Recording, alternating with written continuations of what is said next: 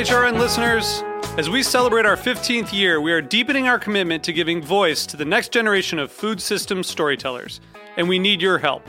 Our internship and fellowship programs help activate new possibilities for underrepresented and underestimated young people through experiential journalism, audio engineering, and production training. Through these unique programs, HRN helps food equity stewards build essential workforce readiness skills that expand their potential and foster economic mobility. Please consider supporting these critical programs. And with a minimum donation, you can be entered to win a dinner for two at an amazing restaurant in one of 8 cities and tickets to a concert at a great venue in one of those cities. We have incredible partners across the country who have donated, as they also share our passion for helping to educate the next generation of food systems storytellers. Check out heritageradionetwork.org/15 to donate and enter to win today. That's heritageradionetwork.org/15 to donate and enter to win today. And make sure you donate before March 31st. Thank you. Today's program is brought to you by the Museum of Food and Drink, sparking curiosity about food with exhibits you can eat. For more information, visit mofad.org. You're listening to Heritage Radio Network. We're a member-supported food radio network broadcasting over 35 weekly shows live from Bushwick, Brooklyn. Join our hosts as they lead you through the world of craft brewing, behind the scenes of the restaurant industry, inside the battle over school food, and beyond. Find us at heritageradionetwork.org.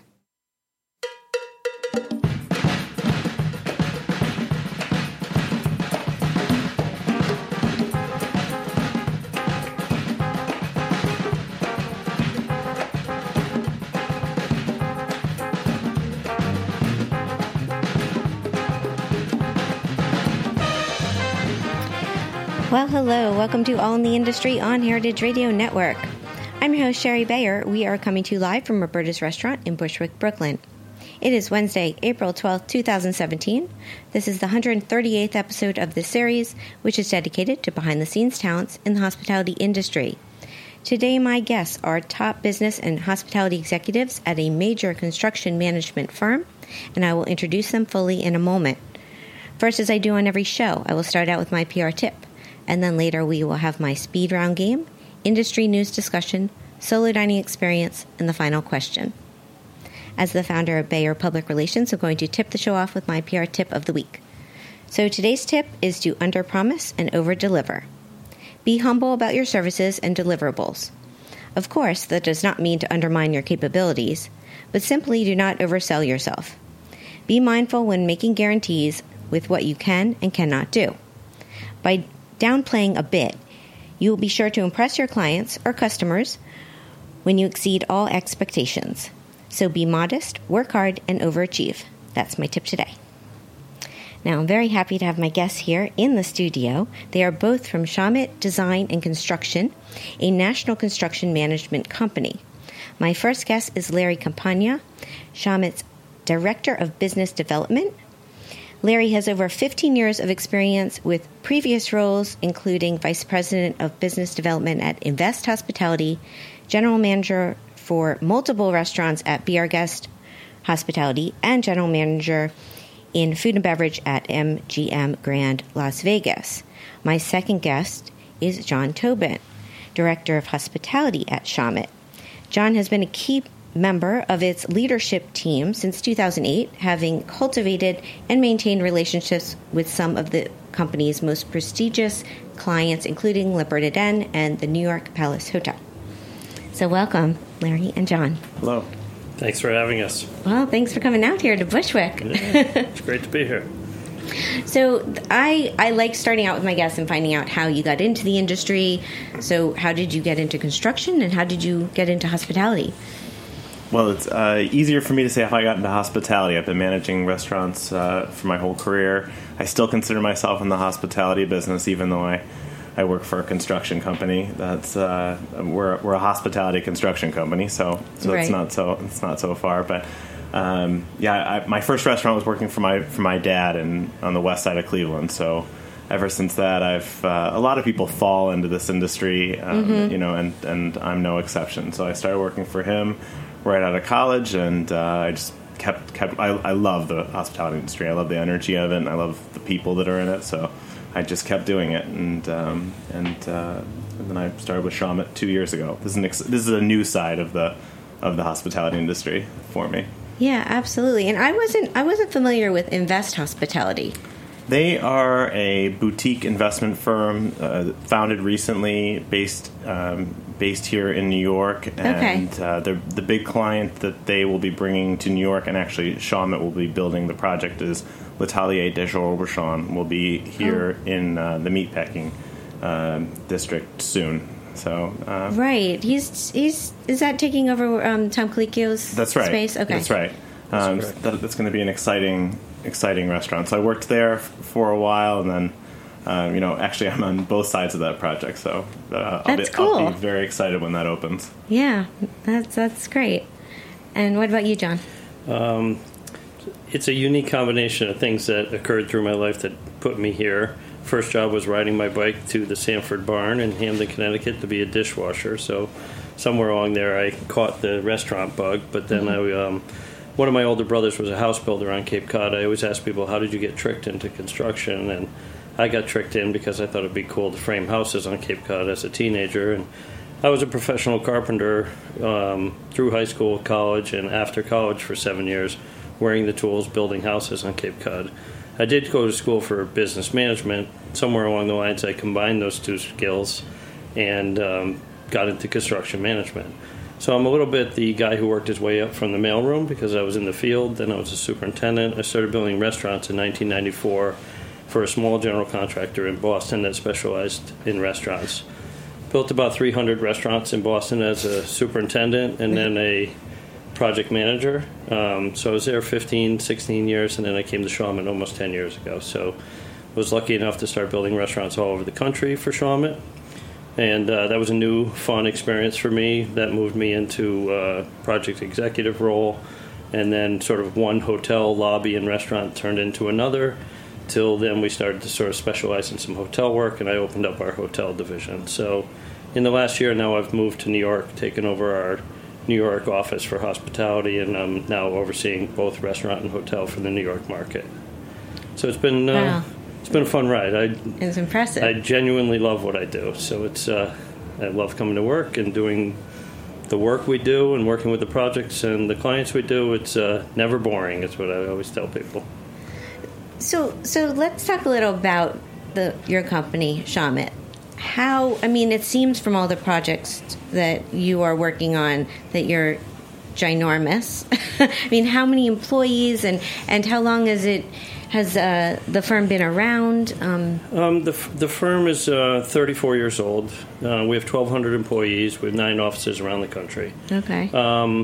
So, having competed against Shawmut for a long time, I had a very different perception of Shawmut before I came to work here. I thought of Shawmut as a big, somewhat impersonal company because I was always a little intimidated by Shawmut. Coming into the company, it starts with the fact that we're an employee-owned company. So all the people that work in the company are owners, and that really dictates our behavior to our clients, to each other, to the places we work and live in terms of giving back to those areas. And it's a very philanthropic company. So then it breaks down into our groups. We have 3 major groups of academic and institutional, which typically works out of our regional offices. Boston is headquarters, but New York, Providence, New Haven. Oh, Boston is headquarters. Boston is headquarters. Oh, okay. That's where we were founded. That's where the Shawmut name comes from, the Indian tribe. Which I got Shawmut. now, Shawmut. Yeah, you got it now. And then we have Miami, Chicago, Las Vegas, and Los Angeles as well. So we'll do institutional work regionally from that office, and then our other 2 major groups are hospitality and retail, which we go where our clients need us to go. So be it the Apples and Burberrys of the retail world, we'll go where they need us to go, and the Cheesecake Factories, P.F. Chang's, Del Frisco's, Celebrity Chef clients will go where they need us to go. So it's a unique combination. Your typical...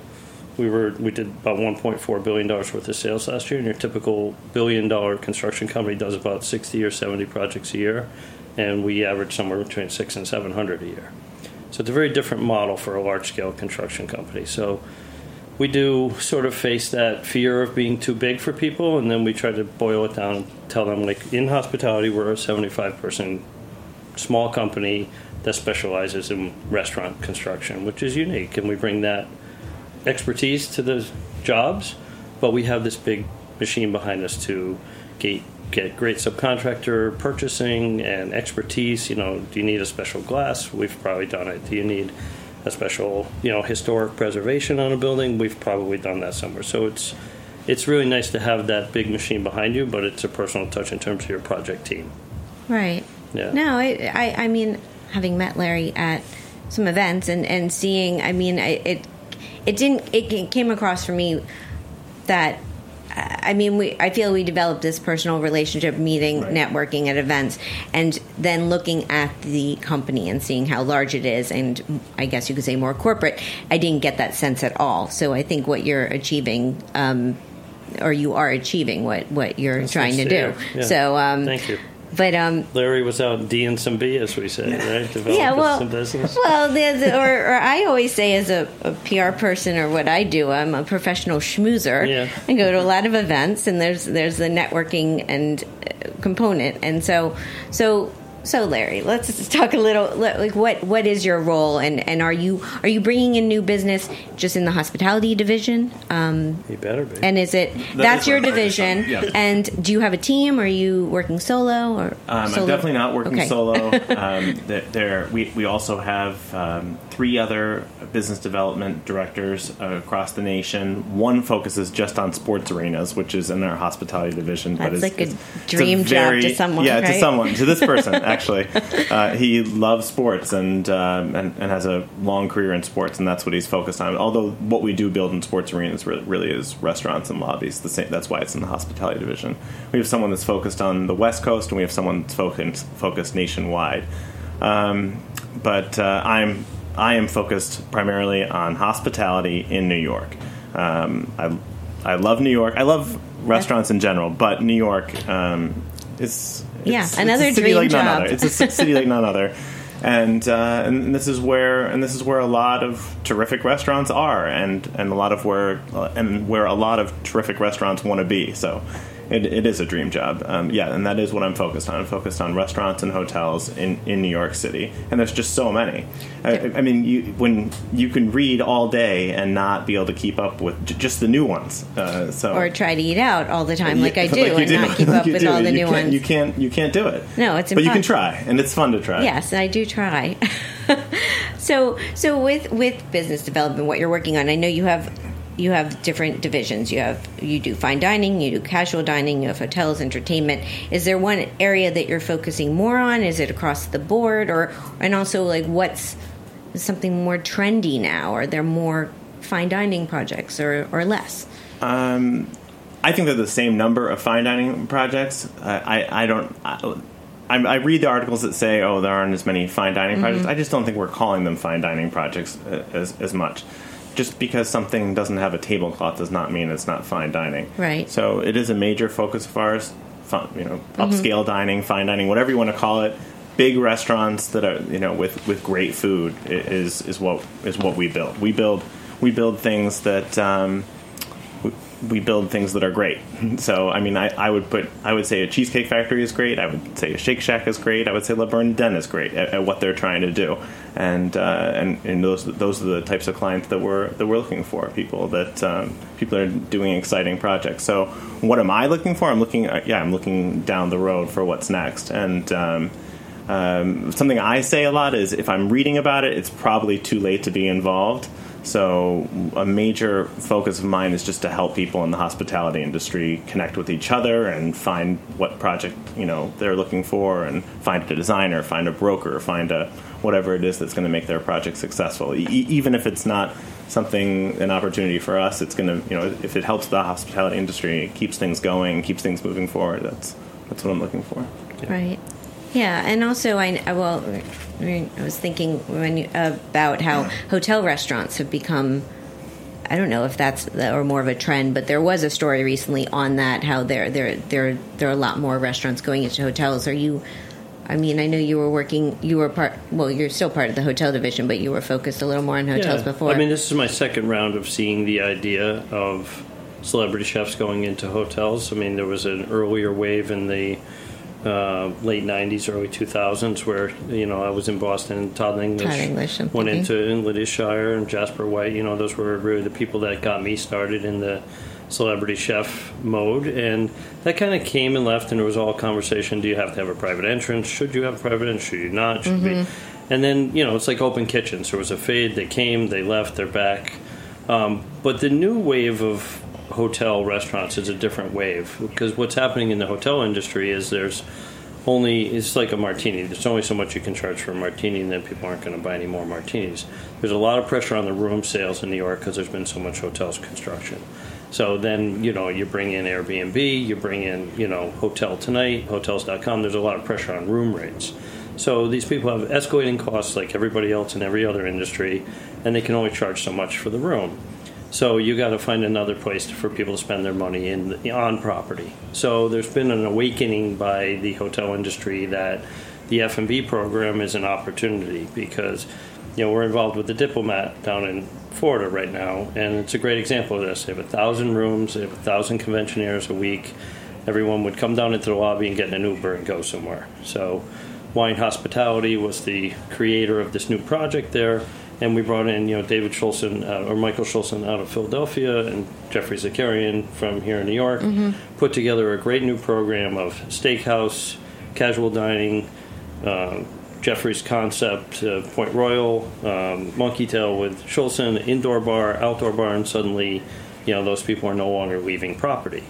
And we're seeing it, Beekman, you could list, we all know 100 examples of it here in New York, that instead of having people come down and leave the property, they're actually getting in their Ubers and coming to the property. So it's a way for the properties to sort of increase their F&B sales and create a scene. And the other thing is, the millennials don't want to sit in their room and get room service and, drink from the minibar. Right, So, it adds value to the hotel rooms. Yeah. Just the way a great restaurant at the bottom of an apartment or an office building adds value to all of those. Same thing with a hotel. it becomes a destination because of the F&B Right. program. The ACE sort of started a lot of this, Definitely. and, other people have jumped on. We're working with Soho, and you're seeing people like Soho House that we're working with in LA and New York kind of take that and really tweak the concept, and Gansevoort was way ahead of their curve in terms of, the standard. I mean, there's great examples here. New York has really, in my opinion, at least in the States, I know there's European examples, but New York has created this boutique hotel with the coolest F&B programs in the lobby that now is rolling out across the country. Yeah, no, absolutely. I was at the Best New Chefs event the other night, and I was talking to Jennifer Baum, who I think is working with the Diplomat, and it's in Hollywood, right? Yeah, it's in Hollywood. Yeah, she was telling me about it, how it's amazing, and just open and she go. And then another thought I had with the ACE, I was recently in Iceland, and in Reykjavik there's this cool hostel called the Kex Hostel, and I just went there like to do some work, and they're known for being like the cool spot to get a burger and hang out, and so I think, and people compare it to the Ace Hotel, so that influence, I think, it's everywhere. It's bled to all markets now. Yeah, absolutely. You're seeing that trend in places like Lynchburg, Tennessee, or Cincinnati, Ohio. Then you've kind of reached that tipping point in terms of it being what's happening across the market. Right. Yeah, and it makes sense. It does. Okay, we're going to take a little break here, and we're going to come back and talk more with Larry and John, so stay with us. This is All in the Industry on Heritage Radio Network.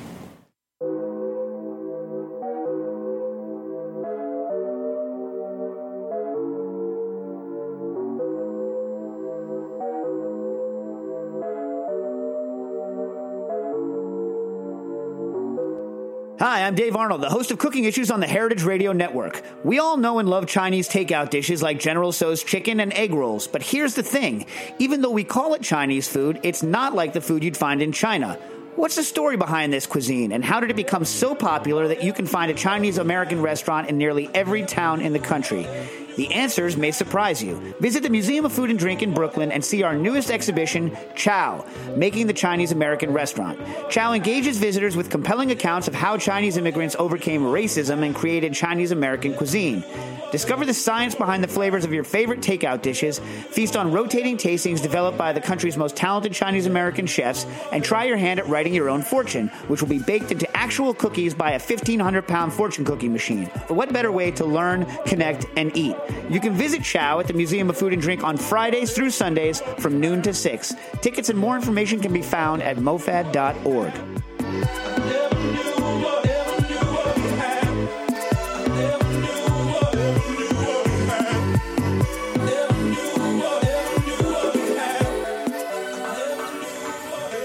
Welcome back to All in the Industry on Heritage Radio Network. I'm Shari Bayer. My guests today are Larry Campana, Director of Business Development, and John Tobin, Director of Hospitality at Shawmut Design and Construction, a national construction management company based in Boston, even though they have offices everywhere.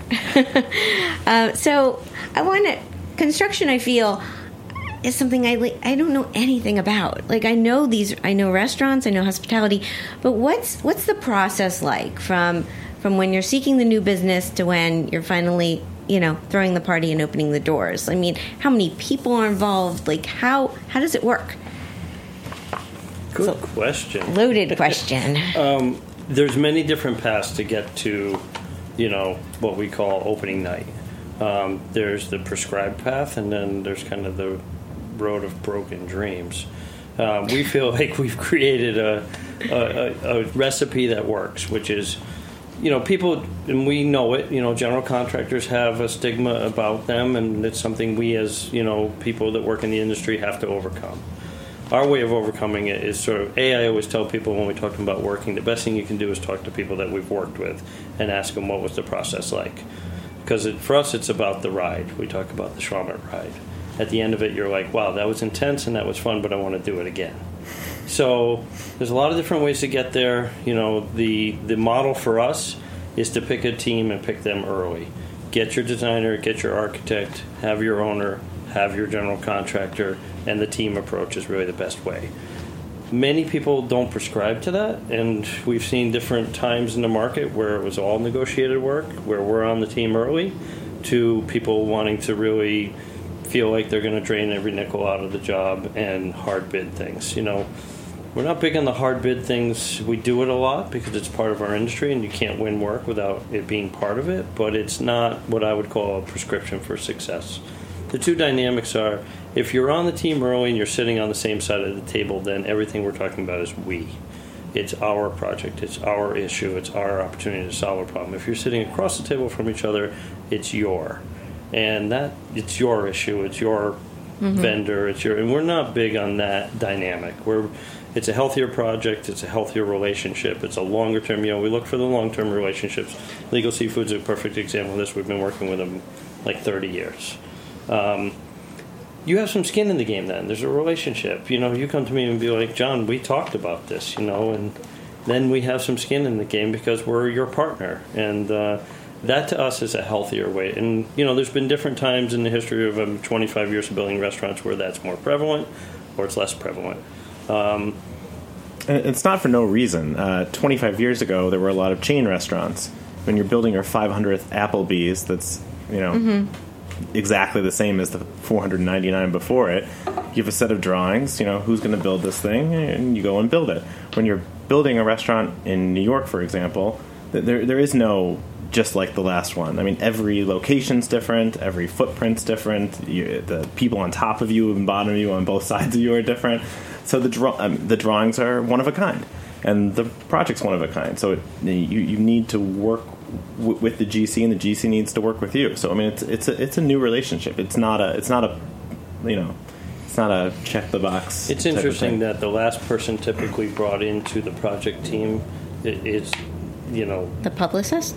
Oh, maybe I'll feel. Is that what you were going to say? Yeah, it was. It was exactly what I was going to say. Yeah. Really? No. Oh. No, who's well, last? I mean, it's quite often that you have, the real estate agent and the architect and the owner, and then they figure out this whole thing about what they're going to build, but the last person they bring in is the builder. which is unique within this industry compared to other industries. It's like we're all going to figure out how to do an operation, and then we'll let the doctor know. Whoever's the cheapest, we're going to hire them to do the operation. Right. It's a lot smarter to bring the expert in early and say, hey, what are your thoughts on how we ought to do this thing that you do all day, every day?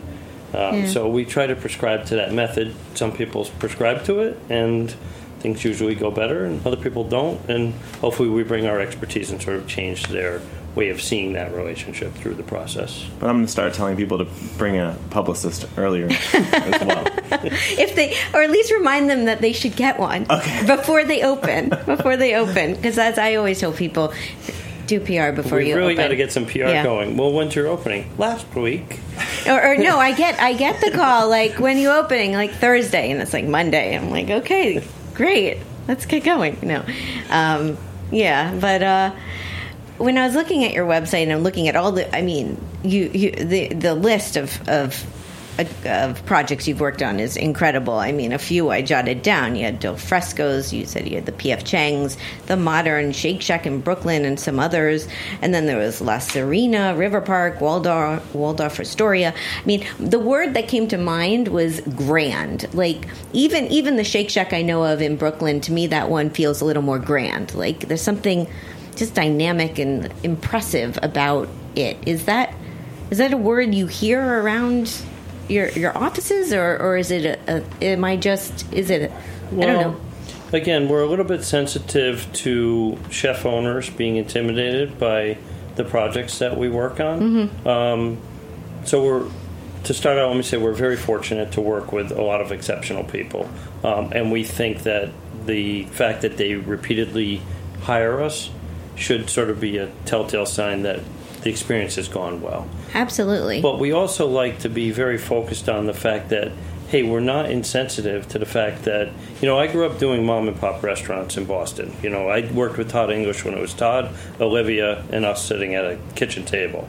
And it's important we don't forget that every restaurateur was a line chef, was a sous chef, and this is their life. This isn't a corporate thing. This is somebody's borrowed money from their uncle and all their friends from college, and they're trying to do this. So I think bring that sensitivity to every project, whether it's a $500,000 job or a $5 million job, is what we sort of pride ourselves on. That there's no project that's more important than the other. Sure, the PR piece of it goes to the big, the fancy, and we're really fortunate to work on those. But understanding that while you're opening a restaurant, that person that you're helping move the dish machine and is probably your future client, and how you treat them is going to decide whether they want to work with you in the future, is really important part of our culture.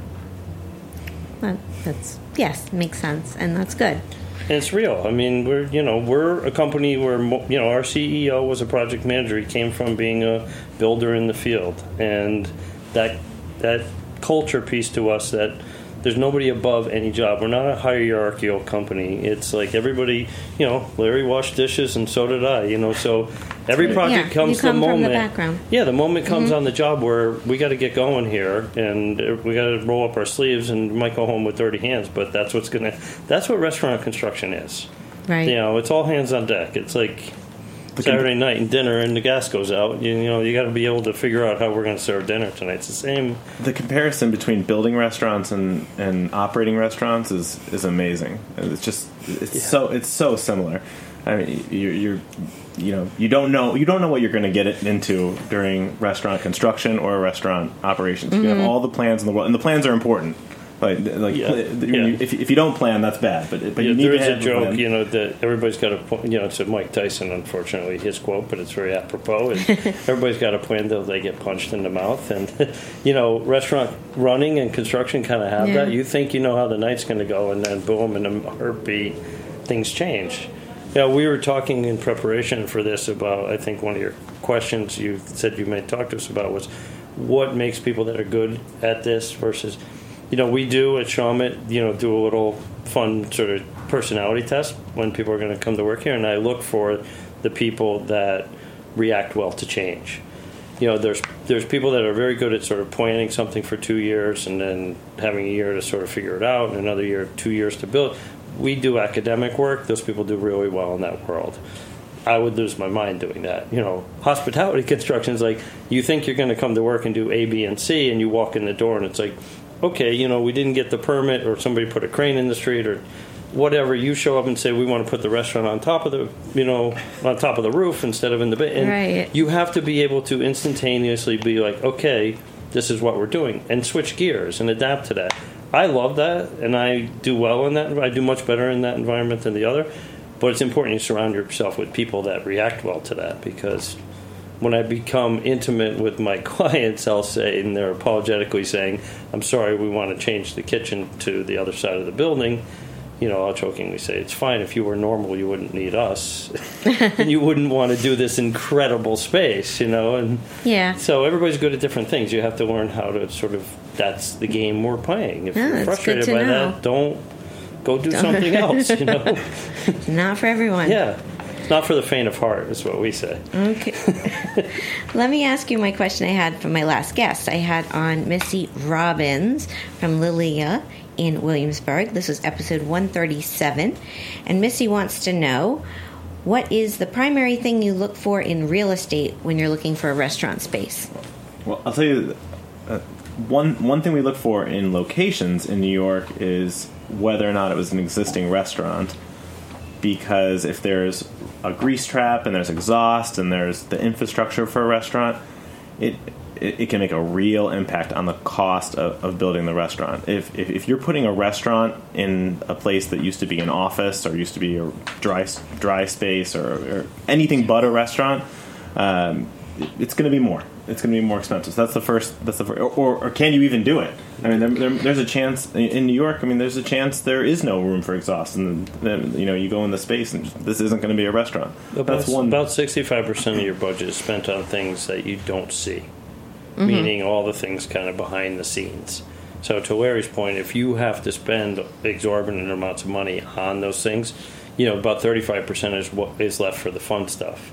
So the more you can eliminate on that back end of gas lines and water lines and grease traps and grease ducts, then it leaves you more to create a more public-facing, spectacular space. Right. And Missy noted that you guys had worked with Shawmut. I worked with her at Avoce. At Avoce, sorry. She was great, yeah. She's great. I loved seeing her name on your sheet there.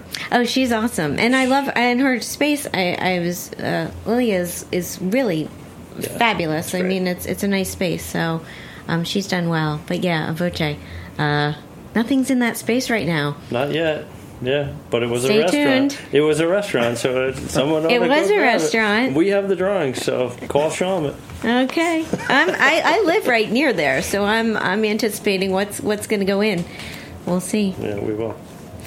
Okay, so we're going to take another break, and then we're going to come back and play my speed run game and talk some industry news. This is All in the Industry on Heritage Radio Network.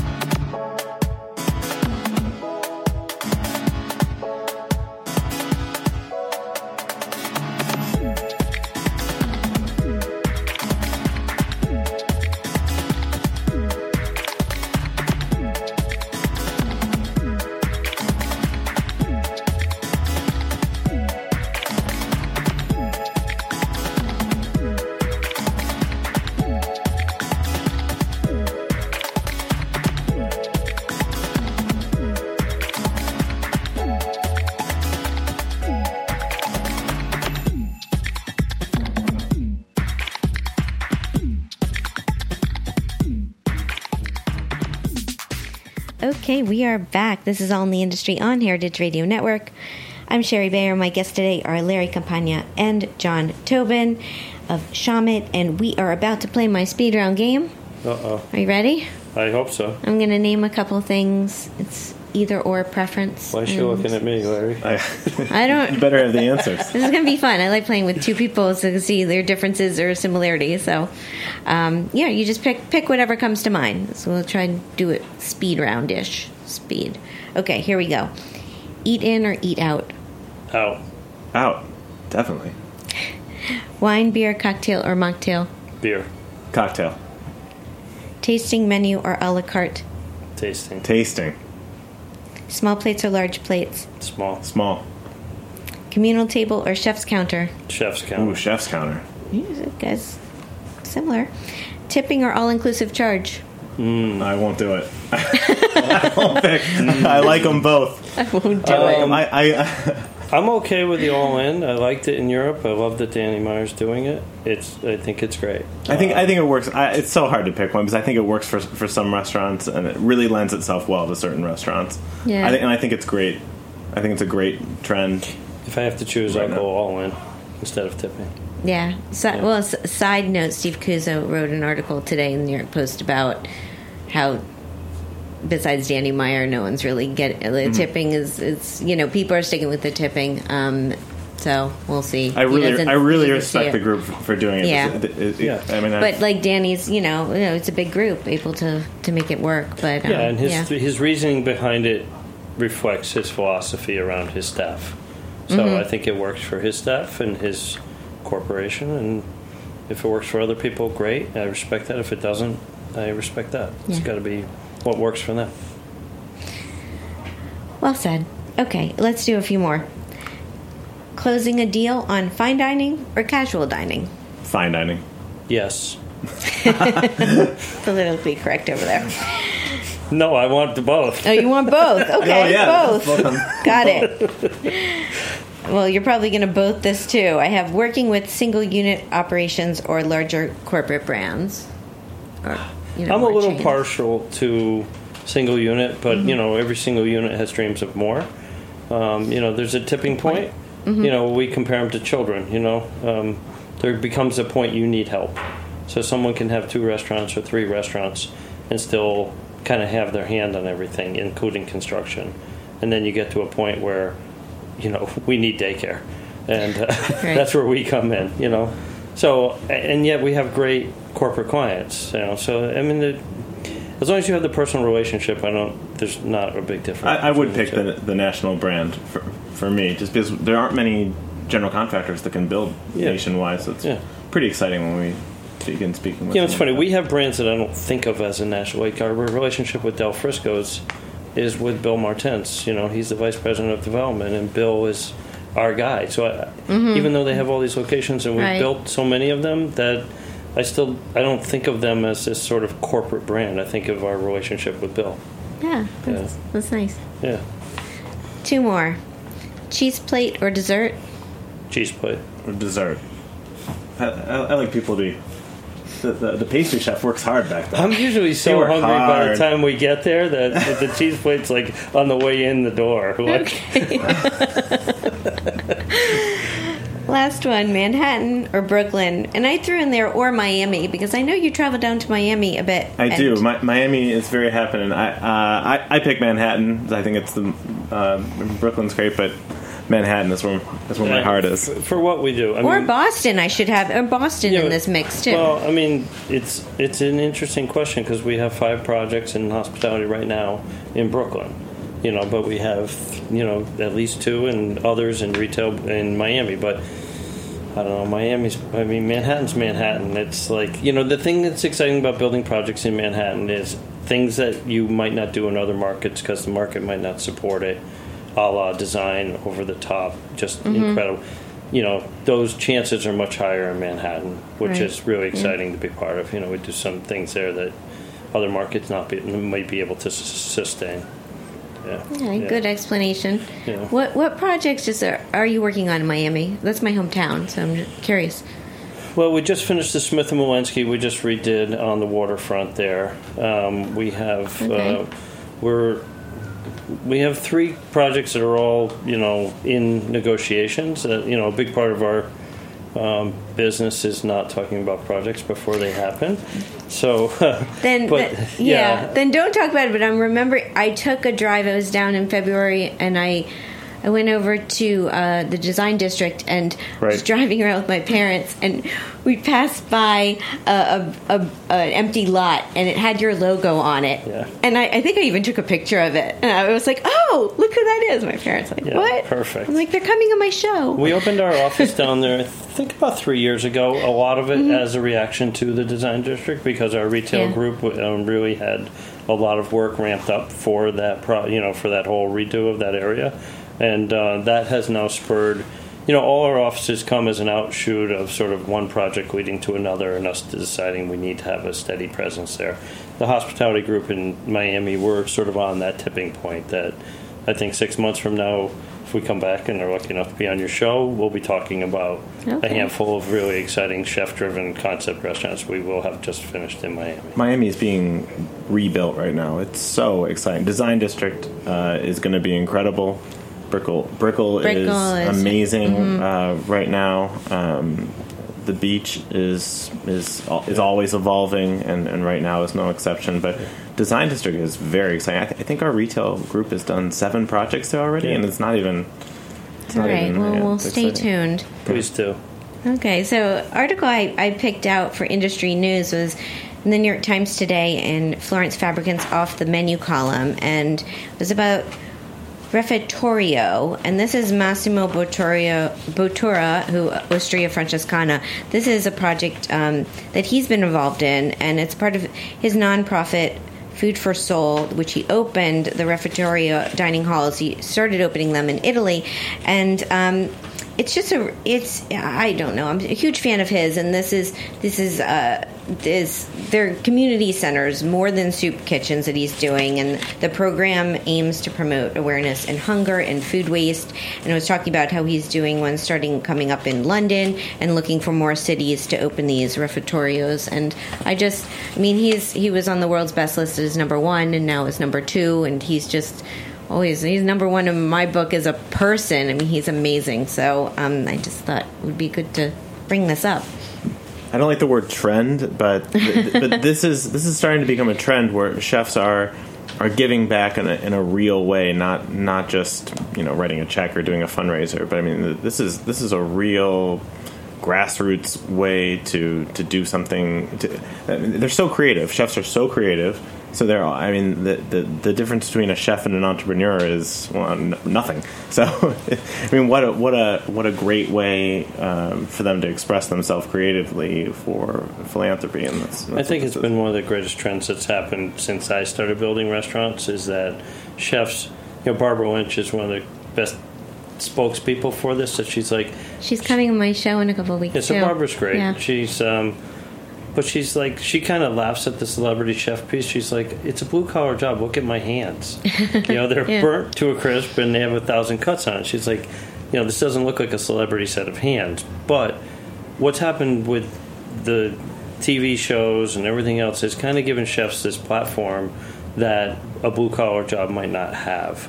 And I think that's spectacular because so many of these people come from working class backgrounds, and they have an appreciation for giving back, and yet they have this incredible thing to give back, which is the ability to feed people, which is so primary to everyone's existence. So that has been a great trend to see change over the last 25 years that I've been working. 25 years ago, no one was looking at chefs like that. They were talking about places to go out to eat. And now the celebrity piece has given them a platform to give back in a real, this is amazing what he's doing. It is. And I have to give a shout out to his wife, Laura T. Gilmore, who's, as this article says, the practical side of running the business. I mean, and she works with him, and I think it's amazing. Their website's foodforsoul.it. People should go check it out. They're looking at other cities to bring it to. So. Before we take a break, I just want to give some other shout-outs. Charleston City Paper, Kinsey Giddick wrote about my episode 136, where I had on Randy Weinstein when we were talking about the Fab workshops happening in Charleston. So I just wanted to say thank you. And I also want to give a shout-out to Cherry Bombs Jubilee Conference, which was this past weekend at the Highline Hotel in Chelsea. This is Cherry Bomb Magazine and Cherry Bomb Radio here on Heritage Radio Network. They put on this amazing conference which focuses on food and the hospitality industry, and this was its 4th year, and I've gone all 4 years, and just really well done. On Sunday they added a marketplace, which I didn't get to go to, but I heard was great, and I just wanted to say congratulations to Carrie Diamond and Claudia Wu, who are the founders of it, and great job. So now we're going to take a little break. I'm going to come back and do my solo dining experience, so stay with us. This is All in the Industry on Heritage Radio Network.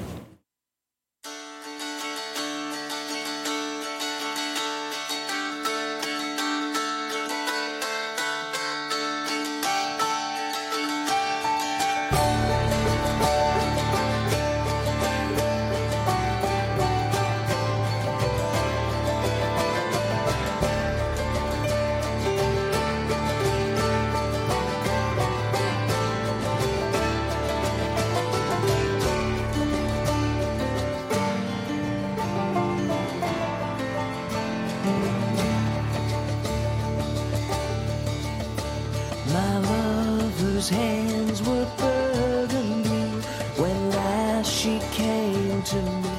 Welcome back to All in the Industry on Heritage Radio Network. I'm your host, Shari Bayer. It's time for my solo dining experience. This week, it's at Atla. Here's the rundown. The location, 372 Lafayette Street, NoHo, NYC. The concept, all-day casual eatery for contemporary Mexican bites with local ingredients. The chef and owner, Enrique Olvera. The head chef, Daniela Soto Inez, and the chef, Hugo Vera. So why did I go? Because it's a highly anticipated restaurant opening, and of course I like Mexicana fare. My experience. I popped in for a late breakfast last Friday, was warmly greeted, asked if I preferred to sit at the bar or a table. I opted for a table along the back banquette. Once seated, I browsed the menu, which came with a pencil so I could check off items that I wanted. And so I did. I chatted a bit with my server and had a relaxing meal. What did I get? Coffee Americano with milk on the side and an Arctic char tostada. My take, coffee was good and strong, came in this cool cup with milk and a round shot glass on the side. But I made a mess with this shot glass trying to pour the milk into the cup. I mean, it was a very cool glass, but not that practical. Just cleaned it up, though. But it was good coffee. Then I also had Arctic char, which was super fresh and delicious. It was served with farmer's cheese and capers on a crispy tortilla. Its preparation could be described sort of like an open-faced Mexicana bagel with blocks, but much lighter and crunchier. The ambiance. It's modern and chic with gray tones. It has this sleek bar in the center. It's a rectangular space and has these huge windows that bring in lots of natural light. It's perfect for small bites of tasty and original Mexicana dishes. Interesting tidbit. Enrique's first NYC restaurant, Cosme, which has been a huge hit since it opened in the Flatiron area in 2014, was recently ranked number 40 on the world's 50 best restaurants list, and his Mexico City restaurant, Pujol, is ranked number 20 on that list. Personal fun fact. So I represent a restaurant that's located right next door to Atla, which is also in the new Morris Ajmi designed building. It's called Honey Brains, and it is a cafe that focuses on good food and more for your brain. The cost of my Atla meal was $20, not including tax and gratuity. Would I go back? Yes, I'd like to try more dishes, and perhaps I'll check out dinner. Their website is atlanyc.com. You guys familiar with Atla? Is it your client? No, not yet. Okay, not yet, like that. It was great. No, So, that sounds great. It was great, except for spilt milk. But hey, Don't cry over. don't cry over spilt milk. So it's time for the final question. So next week, my guest is Keith Krieger. He's a porcelain wares designer for restaurants and chefs. He is based in Austin, Texas, but he's going to be here live in the studio with me. So, Larry and John, what would you like to ask Keith? I have a question. I'm interested to know if he builds something custom for a particular restaurant, for a particular chef, or even a particular dish, like how that dialogue starts, or how that creative process moves forward. Yeah, great. I will ask. I have a feeling the answer is yes. Well, but how does it happen? How does it happen? Yeah, okay. It's kind of a chicken or the egg. Yeah, is it his idea? Does he come in and say this, or how often does the person already come? Because I've worked with chefs before where when they were going through that process, they kind of have stolen a dish or a bowl from every place they loved, and they have it in this box, and they're like, "This is what I want," right? Which is kind of a cool process. But I'm curious, do they come with that? Typically, are they coming with a vision, or are they coming to him and saying, "Help us create something"? I mean, we looked at his stuff and it's amazing. So, just curious about that creative process. Okay, I will find out. It's a great question. Yeah, I've met him briefly. His stuff is great. So I'm looking forward to talking to him. It's funny. The industry is so full of these unique niches like that. When you think of the hospitality industry, that might not come as the first thing to your mind. But then when you go out to dinner, that can be an incredible part of the experience. So that's what I find fascinating is all these little niche businesses that are created because of it. Yeah, and cool. I think, I don't know if you'd call it a trend, but I feel maybe in a while now, over 5-10 years ago, that you started noticing plates more in restaurants and that they were cool and not just a standard white plate. 11 Madison Park jumps out in my mind there. Well, I had John Pandolfi on my show who does their plates. That's the only time I've done a show with that theme, and so it does stand out. We went out. I have 3 daughters. One of them and my wife and I went out the other night, and they had eclectic plates, and they were old, and it was amazing because one of them came, and it was that old red and white. I don't know what the style's called. But, of course, my daughter said, "Oh, that's such a cool dish." My wife and I, my mother's passed away. And both my wife and I at the same time said it reminds us of Granny. And it was such my mother, it was such it was a nice moment at dinner, I guess is what I say. So it's neat when these sort of small parts of the business, touches your heart in a unique way, which is nice. Yes, and that's a nice way to end the show. It was a good story. So thank you both for coming on here. I'm so impressed with everything you've done. Your company has been so successful. I look forward to seeing what your next projects are, and maybe we'll have you back. Maybe? We'll see. I haven't had repeats yet, but I don't know. I'm joking. We're very fortunate. Thank you so much for having us. Yeah, thank you so much. It's been really fun. Thanks, Shari. Yeah, my pleasure. My pleasure. So my guests today have been Larry Campana, Director of Business Development, and John Tobin, Director of Hospitality at Shawmut Design and Construction, a national construction management company. You can find their website at shawmut.com, and that's SHAWMUT.com, and they're also on social media at Shawmut_builds. You can find me at Shari Bayer, at Bayer PR, at All Industry. My Facebook page is All in the Industry. My websites are BayerPublicRelations.com and ShariBayer.com. As a reminder, all of our shows are archived at heritageradionetwork.org. We are also on iTunes and Stitcher, so you can listen back anytime. You just go on there. It's now a podcast. Thanks always to my engineer, Vitor. I'm Shari Bayer. I will be back next week with another live show. Hope you'll tune in then, and thank you for being part of All in the Industry. Bye.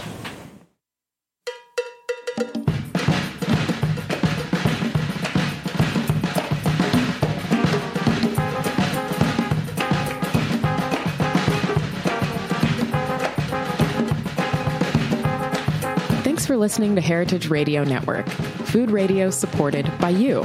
For our freshest content and to hear about exclusive events, subscribe to our newsletter.